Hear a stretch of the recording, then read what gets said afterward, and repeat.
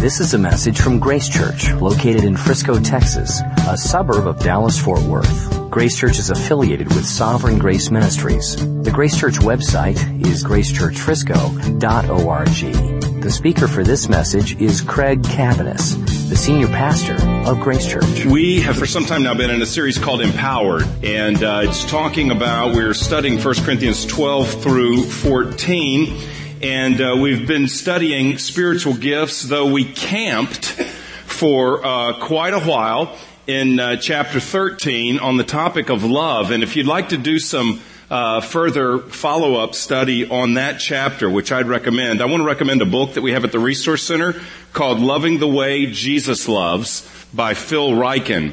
Loving the Way Jesus Loves. And what Phil Ryken did was he took 1 Corinthians 13, which we just studied, went into a lot of depth. Very good study of 1 Corinthians 13. I benefited from it in the sermon preparation that I did.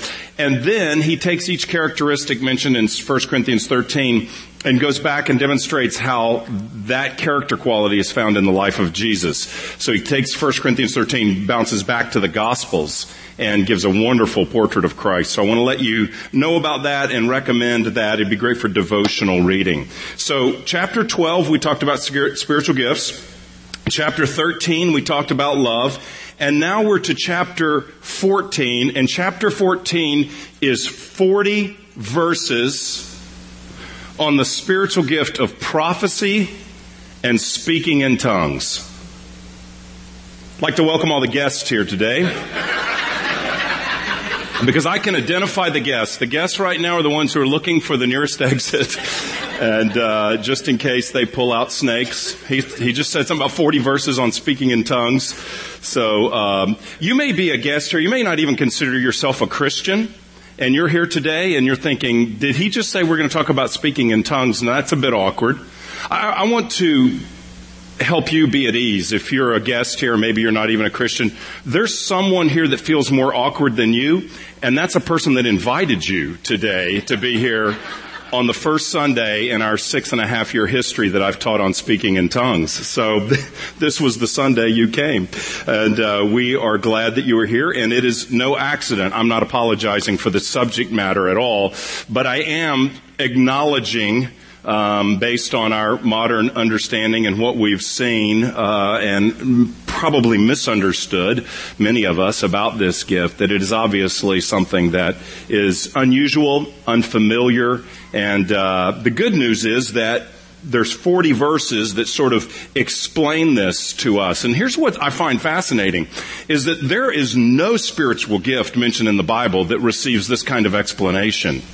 I mean, there's no passage of Scripture that gives details on what I'm doing right now, teaching, gift of teaching. There's no passage of Scripture that gives you 40 verses explaining what's the nature of teaching, what's the purpose of teaching, how should it occur, when should you start and when should you stop. All this is talked about with prophecy and tongues. So there's a lot on it, so we don't have to speculate. There will be some mystery, things we don't understand. I'll be definitely playing the mystery card a number of times when I don't know what it means.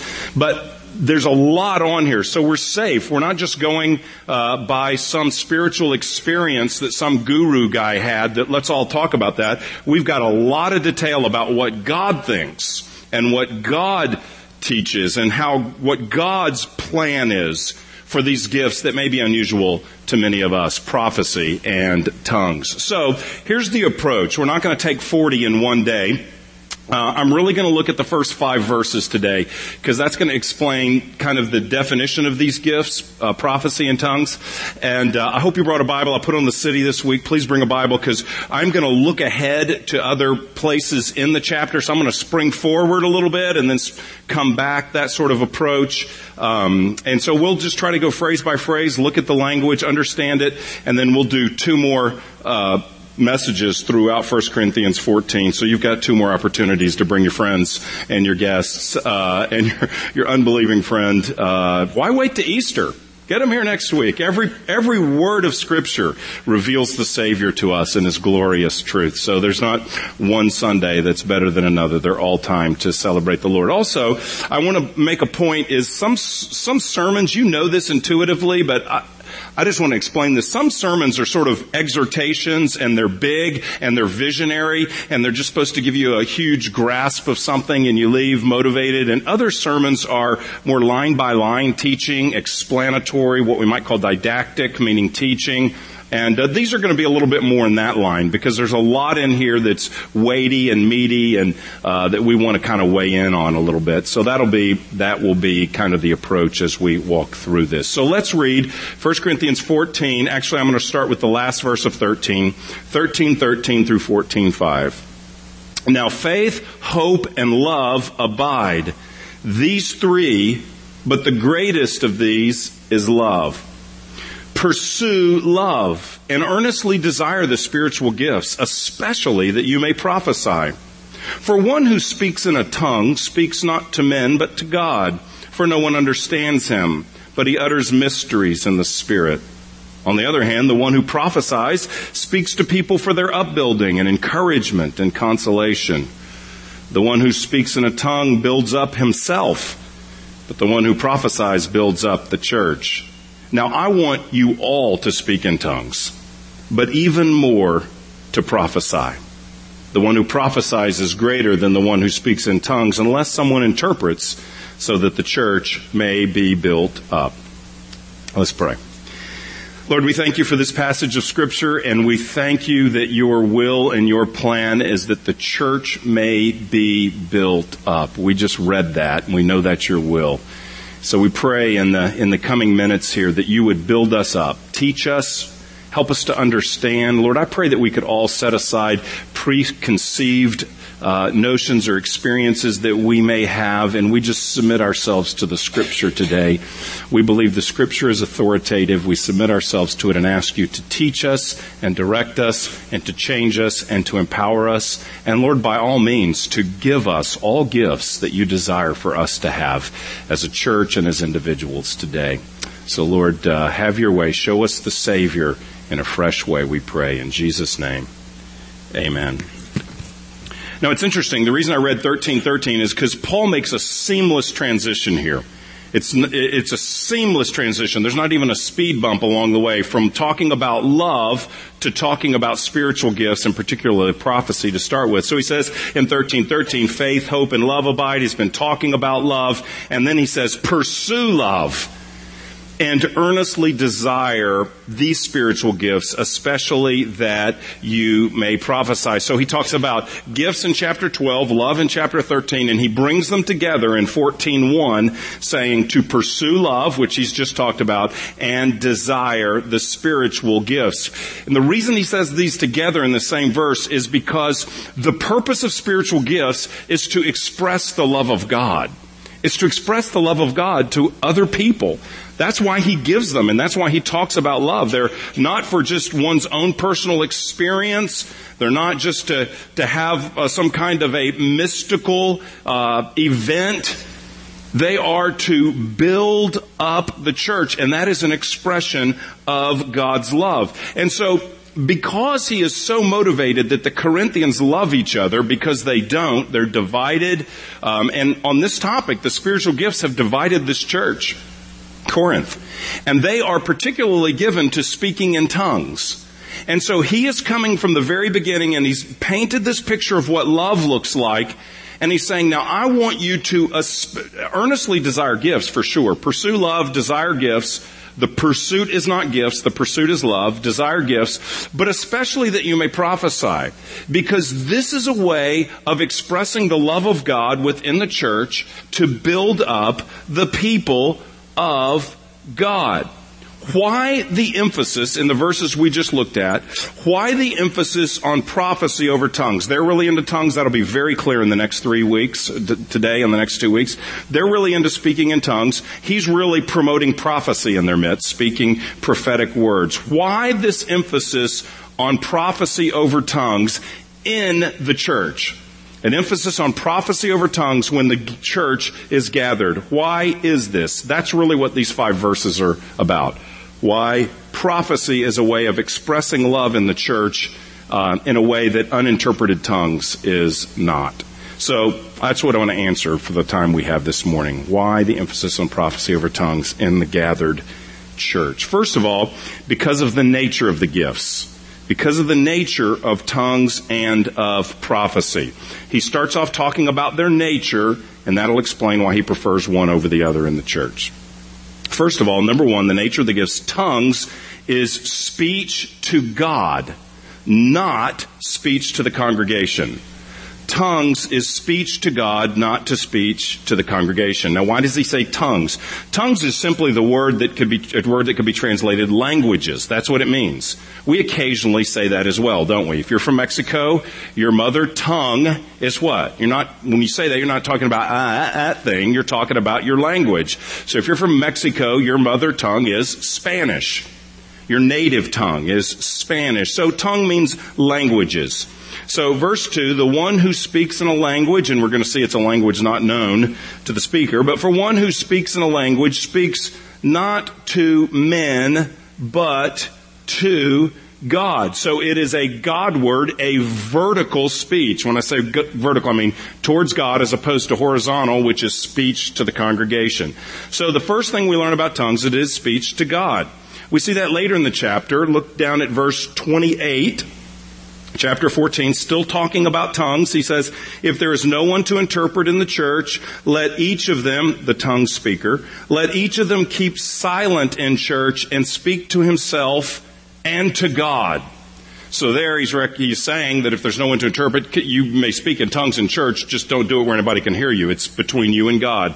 But even there, what's the point? That it is speech to God. We could even call it prayer. When we think of speech to God, we normally think of prayer. That's, in fact, what Paul will call it. Look at verse 14. For if I pray in a tongue, my spirit prays, but my mind is unfruitful. He's saying I can speak to God from my spirit. My mind is unfruitful. That is, I don't understand what I'm saying. I don't understand the language, but I am praying to God. So Paul himself calls this prayer. So the first point he's making of why he desires prophecy instead of tongues in the gathered church is because tongues is speech to God. Prophecy, we're going to find out, has a different aim. Number two, tongues is unintelligible. Unintelligible. That means people can't understand it. The speaker and the hearers don't understand what's being said. Look at verse 2. Again, one who speaks in a tongue speaks not to men, but to God, for no one understands him.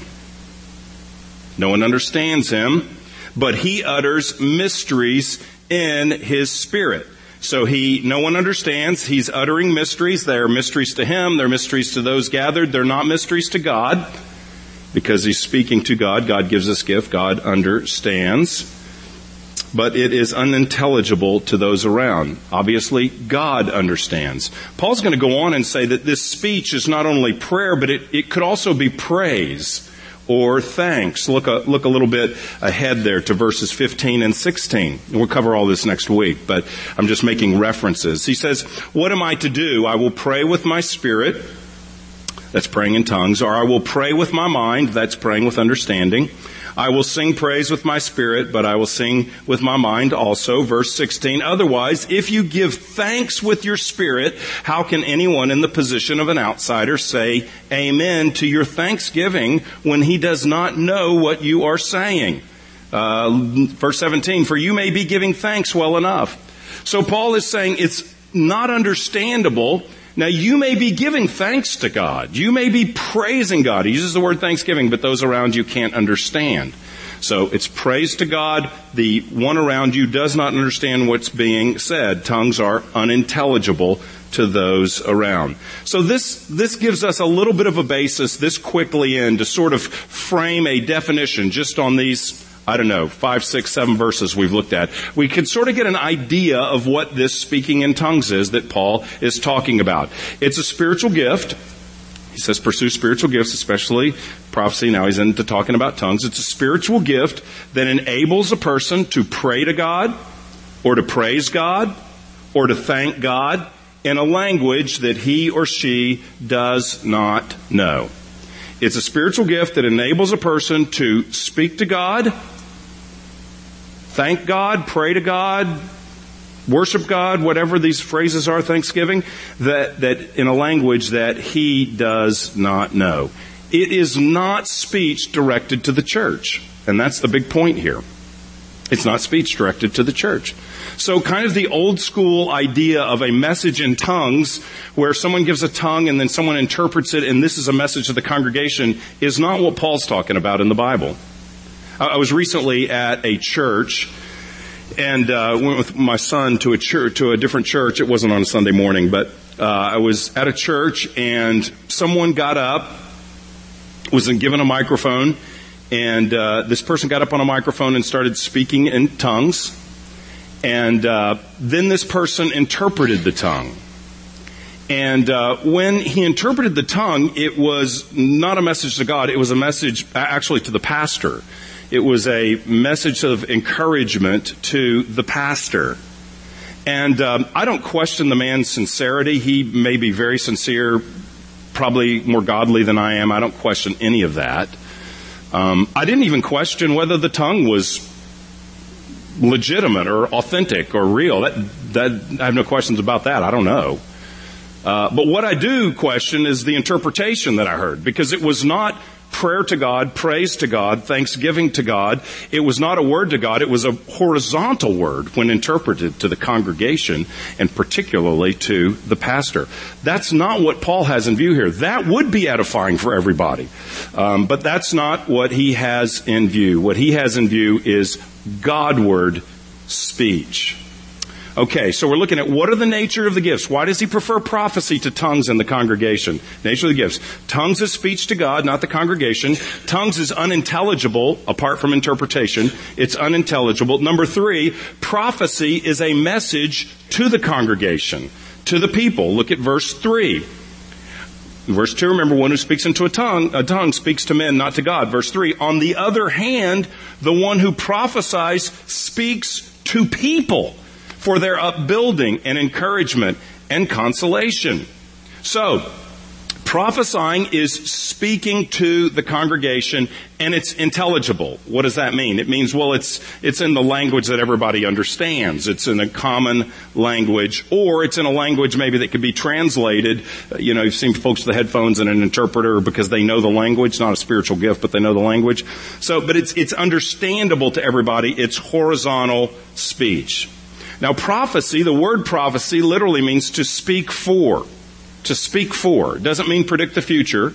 It literally means to speak for. So the idea is that someone would, in a sense, speak for God. That the Lord would give someone an idea, a thought, an impression, and that they would speak that to the congregation. And that would be a prophecy. It's not, like I said, it's not necessarily related to foretelling the future. He doesn't say anything about foretelling the future in this chapter. But he does talk about speaking forth something from God that could build up the church. So, here's a very simple definition that I've benefited from over the years from Wayne Grudem, who's written a lot about this in his systematic theology. If you've read that, he's got an excellent material on the gift of prophecy in there. This is a very demystified explanation of that gift. This is what he said. Prophecy is telling something that God has spontaneously brought to mind. And we'll see later the spontaneous part later in the chapter. But telling something that God has brought to mind. That demystifies it. That democratizes it a lot. Because a lot of people say, I've probably had that experience. Being in a trance and channeling God, that I've not done. And we don't encourage you to do that. But having God brought something to mind that I spoke and encouraged others, that I can relate to. And so that really demystifies the experience. Paul's going to later say you can all prophesy. Why? Because you don't have to have an Isaiah, Jeremiah, Old Testament sort of experience. The spiritual gift of prophecy in the New Testament, as Paul is talking about here, really appears very different than what we think of as a prophet or someone giving an Old Testament prophecy. In 2 weeks, I'll really spell out, because the text is going to spell out some things that I think are different. But let's just talk a little bit about that right now.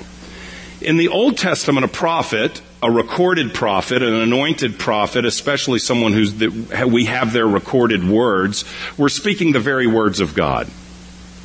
When Jeremiah is giving a prophecy and it's recorded in Scripture, it is the very inerrant, authoritative Word of God. So when you hear that, you obey that. We have it in our Scripture. We're called to obey that.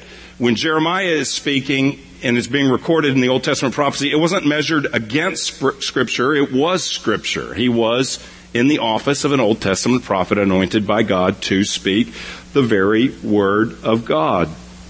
They were authoritative. But this is different. We're going to see in a couple Sundays, Paul's going to say, weigh what is said. Consider what's said. You don't weigh what Isaiah says. You obey what Isaiah says. Actually, you don't weigh what Paul says when he's writing here. You obey it. It's authoritative as well. The apostles are authoritative in the New Testament as they write Scripture. But he says they are to be weighed. Secondly, later in this chapter, he's going to say, you can all prophesy one by one. You can all prophesy. He's telling the Corinthians they can prophesy. There is no way he's talking about the very words of God. A church where people are drunk at the Lord's Supper in the meeting? Church where people are suing one another? A church that is, in essence, celebrating an incestuous relationship because of freedom of grace, I suppose? Are you telling me that these folks are standing up in the meeting and speaking the very authoritative Word of God, like Isaiah or Jeremiah or Micah, Hosea? Well, of course not. Of course they weren't. But they were, as fallen, sinful people, could speak an impression, an idea, an encouraging thought that God gave them that could build one another's up. A word that would need to be evaluated by the measuring rod of Scripture. No one in Corinth is standing up and speaking the equivalent of Scripture. They're speaking words that must be evaluated by Scripture, must be placed under the authority of Scripture, must not be shared if it doesn't line up with Scripture, or must be corrected if it is shared and it doesn't line up with Scripture. So, there's a difference between the Old Testament authoritative prophecy and the New Testament. So it is a word to people. The person who prophesies, verse 3, speaks to people for their upbuilding, encouragement, and consolation is what he says. So something that God brings to mind that encourages others. And because it's not a direct word, authoritative word from God, I don't think we should act like it is. And I don't think we should speak like it is. So when we've had prophetic words here, we have not encouraged people. I can't ever think of it happening, of someone changing their voice or demeanor. You meet them out there. Hi, how you doing? And they get up the mic. Oh, the Lord says. We don't need a booming. We don't need to do God, act God, play God, and add some kind of authority. We don't need to say, thus saith the Lord. It's not necessary for me to get up and say, thus saith the Lord, because that's the prophetic speech of an Old Testament prophet, and no one's doing that. And so it could be confused. I don't think it's necessary for us to speak in the first person, as if it's a word from God. So I think we can say, I believe the Lord would encourage those today who are grieving. And then I made that up. That's not a prophetic word. But I believe the Lord would encourage those today who are in grieving, and He would encourage you, fill in the blanks. We don't need to say, thus saith the Lord, in my midst, among my people, there are those who grieve us today. We don't need to do that. It's just unnecessary. It communicates something that it's not. Something that it's not. So you guys get the point? It's something that the Lord brings that would be encouraging. So, what is the nature of the two? The first is tongues is to God. Tongues is unintelligible. Prophecy is to people. Prophecy is intelligible. Secondly, let's look at the results of the gifts. That's kind of the nature of the two.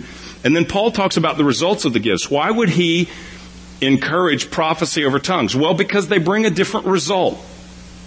That's why he encourages prophecy. They bear a different fruit. They have a different result among the people. Prophecy builds up the church. Look at verse 3. On the other hand, the one who prophesies speaks to people for their upbuilding. What does that mean? Upbuilding means to build up. That's seminary right there, baby. I tell you. It's got my money's worth. Upbuilding means to build up. There it is. A lot of folks don't catch those kind of nuances in Scripture. Be careful. You need to leave that to the trained professionals. Upbuilding means to build up. It's what it means. It means to build up, or the more religious word we use sometimes is to edify. But that's edify means to upbuild or to build up. And so what Paul says is that when someone gives a prophecy in the church, somebody gives a prophecy in the small group, somebody gives a prophecy when the group is gathered and praying together, when the Lord puts something on their mind and they speak for God, not inerrantly subjected to Scripture, but they speak something that the Lord lays on their heart, puts on their mind, an impression that He gives, that what happens is the church is built up. It is strengthened. It is edified. That's what happens. It matures the church. It has an effect of not tearing down. There is so much speech that tears down the church. And it's come from my lips and it's come from your lips. There's so much speech that is judgmental and harsh and critical and hopeless and unbelieving and self-righteous about the church. It's possible to tear down with our language, and we are all to speak edifying words. But Paul says here that God has given a gift that has a particular goal of building up, not tearing down the people of God, but building them up. And don't we need that? We need that. So he says it's upbuilding. The person who prophesies not only speaks for their upbuilding, number 2, I'm still in verse 3, he speaks for their encouragement. This word literally means to be called alongside. To be called alongside. You ever had someone where maybe you're troubled, or maybe you're crying, you're upset, you're obviously grieving, depressed, fearful, and someone comes alongside you. I'm there with you. I'm for you. Well, what he's saying is God basically comes alongside the church through the gift of prophecy and gives them encouragement. Now, this word encouragement is translated in the New Testament different ways. Sometimes it's translated comfort. Sometimes it's translated exhortation. But the point is this, that the Spirit comes alongside the church and communicates some kind of truth that gives them courage. Encourage means to give courage. Gives courage. Comforts. Exhorts. Comes alongside the person, the church, the people that are wavering, and strengthens, exhorts. I mean, what a wonderful gift. What a wonderful benefit. What a wonderful fruit of this gift. So, upbuilding, encouragement. And the last one he says here is consolation. Speaks to people for their consolation. Now, this word is usually translated comfort. That may be how it's translated in your translation if you don't have an ESV. I'm reading from the ESV, but it means comfort. He's saying that prophecy is a means by which God comes along grieving people, sad people, fearful people, lonely people, depressed people, hopeless people, and comforts. I mean, this shouldn't be any surprise. The Holy Spirit's named the Comforter. And when these types of words are spoken, a prophecy, when these types of words are spoken, those folks experiencing those circumstances, or the church that's experiencing those types of things, are comforted, consoled, encouraged, strengthened. See, here's the reality. God knows every need of every person in this room today. He knows every need. And He knows what needs will be addressed in 1 Corinthians 14, which was on the docket to teach from today. But He also knows needs that won't be addressed directly from 1 Corinthians 14 today. And what I've been amazed at over the years, whether it's in a living room in a small group, or whether it's on a Sunday morning, is that we might be singing to the Lord, focusing on Him, and the Lord will just graciously insert Himself in the middle of that and address some people in the church with encouragement. He can do that in a preached message too. There's been times where something spontaneously come to mind and I share it, and Somebody say, wow, God spoke to me. Man, it's nowhere in the notes. Just something that came. God can do that. Or you're praying. I think this can even happen in prayer. A group of people praying and, I feel like the Lord laid this on my heart, and you speak it and then you pray it and the same thing happens. You didn't know.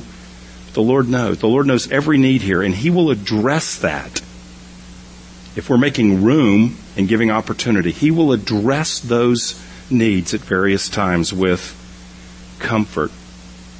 David Garland wrote in his commentary about this passage. I love this image he gives. He says, prophecy brings comfort which strengthens weak knees and jacks up sagging spirits, so that one faces the troubles of the life with unbending resolve and unending assurance. He says God gives resolve and assurance to people. He strengthens their knees. When you feel feeble, He puts you up and gives you strength. And He gives this image of jacking up sagging spirits. It's a picture of a jack. If you've ever jacked up a car and you've got a flat tire, you can't pick up the car and change the tire. Aaron Paul, you can, but the rest of us can't pick up a car. Just thought of that. It would be fair with this illustration. But most of us require a machine, another item to lift the vehicle up. So you've got your flat car, you put your jack there, and you either do that or that, whatever you got, whatever kind you've got, and it jacks up this sagging car, this flat tires, up suspended. That's what prophecy does. His illustration's right. It's not every prophetic word, but sometimes it's the sagging spirit of a person. It's the bowed head. It's the despondent heart. We walk in here, week in and week out, beat up by life, experiencing the fall, experiencing the effects of the world, the flesh, and the devil. We lose our sight. We get confused. We get off track. Life's not working out the way we want it to. And the Lord at times has a number of gifts. The primary way He addresses us is through the preaching of His Scripture when we gather. But He has this other gift as well that He will use at times, where He would speak, and as that word comes, the despondent are lifted up. The face is drawn up to see God in the midst of the difficulty, assured of His love and His care. You know what's implicit here? What's implicit here? He doesn't say it explicitly, but what's implicit here is when you gather to worship, when the church gathers, there's going to be discouraged people who need encouragement. There's going to be torn down people that need building up. There's going to be desperate people that need comfort. He's just saying this is who we are when we come together. And the Holy Spirit meets us and helps us. And this is why Paul is arguing for prophecy. This is why he's saying, pursue this. There are people that are beat up and are hurting. And when you stand up, or multiple of you stand up and speak in a language that no one understands, those people go from depressed to, at best, confused. But they're not consoled, comforted, lifted, built up by God. Prophecy is a way of pointing people to God. Prophecy is a way of pointing people to Christ. Prophecy is a way of communicating afresh that Jesus, a reminder that Jesus has died. Jesus is buried. Jesus is risen. Jesus is alive. Jesus is on the throne, ruling and reigning. That's all biblical truth. But it calls us to remember that biblical truth and says, lift your eyes to the Lord. He is with you here today. He is here to comfort and encourage and strengthen. Look to Him and rest on Him. God loves His people. And that's why God wants gifts to be used that express His love to His people. And uninterpreted tongues doesn't do that, Corinthians, is what he says. Prophecy does. Prophecy builds up the church. What's the fruit of it? Tongues builds up the individual. Look what he says in verse 4. The one who speaks in a tongue builds up himself, but the one who prophesies builds up the church. That's not a critique of tongues. He's not saying that's selfish or wrong necessarily at all for an individual to be built up. Praying in an understandable language and praising in your own understandable language builds the believer up as well. That's a good thing. So he's not saying that's a bad thing, praying to God, thanking to God in this unknown language. That's a good thing, but no one can understand, so other people aren't built up. And he wants gifts that build up the whole church. So we started talking about the nature of these two gifts. Why prophecy over uninterpreted tongues in the gathering? One, their nature. Secondly, he talks about the fruit of them, the results of them. The whole church can be built up, consoled, encouraged, edified, strengthened. And then lastly, he gives a response to these gifts. How do you respond? Verse 5, I want you all to speak in tongues, Paul says, but even more to prophesy. The one who prophesies is greater than the one who speaks in tongues, unless someone interprets, so that the church may be built up. That proves Paul's not anti-tongues. He's opposed to the way they're using the gift without interpretation and verbally in the congregation where people can hear this. He's opposed to that. He's not opposed to the gift. Look what he says. He says in verse 5, I want you all to speak in tongues. Look at verse 18.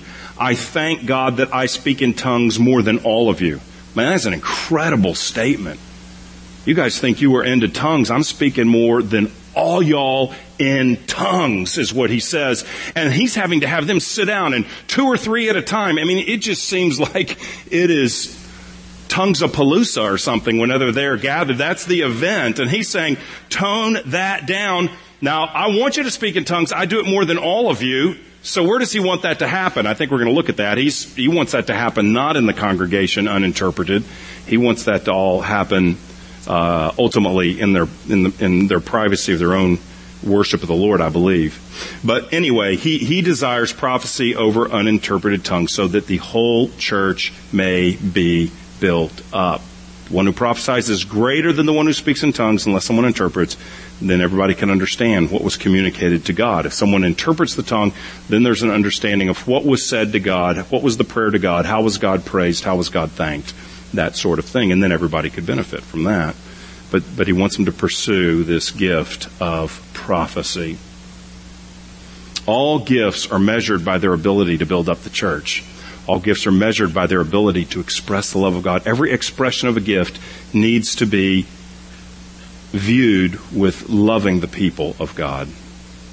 This is what happens, I think, unfortunately, in some of the debates and, back and forth over spiritual gifts. I think sometimes it's just easy to concentrate on the trees and just to miss the forest. The forest is God loves His people. And the forest is the people of God have a hard life. Many people of God have it far harder than we do. We have a lot of luxury here. But we still experience the results of the fall. So the people of God go through difficulty. The people of God grow weary in their faith. The people of God are tempted and feel like giving up sometimes. The people of God wonder sometimes, where are you, Lord? The people of God wonder, do you even hear me? Do you know what's going on? Do you love me? People of God need comfort. The people of God are weak and need to be strengthened. The people of God are fearful and need to receive courage to be encouraged. These are the people of God, and God loves these people. And when they gather, God wants to build them up. God wants to comfort His people. And He wants to do that by ultimately pointing us to the work of Christ and what He's done for us. That's what the Lord wants to do. So He has created numbers of means to do that. And one of them is this gift. And I think it's easy to just lose the forest for the tree and just be at the tree and maybe picking at one little piece of bark and miss this whole big picture of what God wants to accomplish. Paul's grieved not because these people are just acting loony.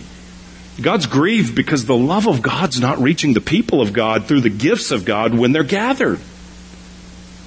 And He wants everybody to understand God's love, God's purposes. He wants them to understand. So enough with the points that are the gift that is unintelligible. He wants to express God's love. That's why we're to eagerly desire gifts. Why? Because God gives them and people need help. People need refreshing. People need strength. They need to have their eyes lifted to see Jesus and the grace of God in him. That's what people need. That's why at the end of this chapter, here's kind of the conclusion of the whole matter. When we get to the end, verse 39, he says, my brothers, earnestly desire to prophesy, and do not forbid speaking in tongues. Two different levels there, right? Earnestly desire. Don't forbid this other one, but earnestly desire this. I mean, just to say the point another way, if I am desiring your comfort, if I am desiring your encouragement, if I am desiring your upbuilding, then I am loving you. And God will allow us to be loved through one another, in part through this gift, which does those things, upbuilds, encourages, and consoles. What a treasure, what an expression of the shepherd's heart for the sheep, to bind them up and strengthen them and care for them, exhort them, charge them, give them faith for another week when they gather. It's not really about a big controversy. It's about the love of God to his people. And that's why this comes right after chapter 13. And that's why he says, pursue love and eagerly desire that you would be able to prophesy. All of you have that desire. May God build us up, and may he use this gift to do so. May he build up individuals through the gift of tongues, but in the gathered worship, may he build up his church through the gift of prophecy. Let's pray. Lord, we thank you today that you are a God who gives gifts, not just to have some spectacular experience, but because you love us and we need consolation. We need encouragement. We need upbuilding. You've been listening to a message from Grace Church. For more information, visit www.gracechurchfrisco.org.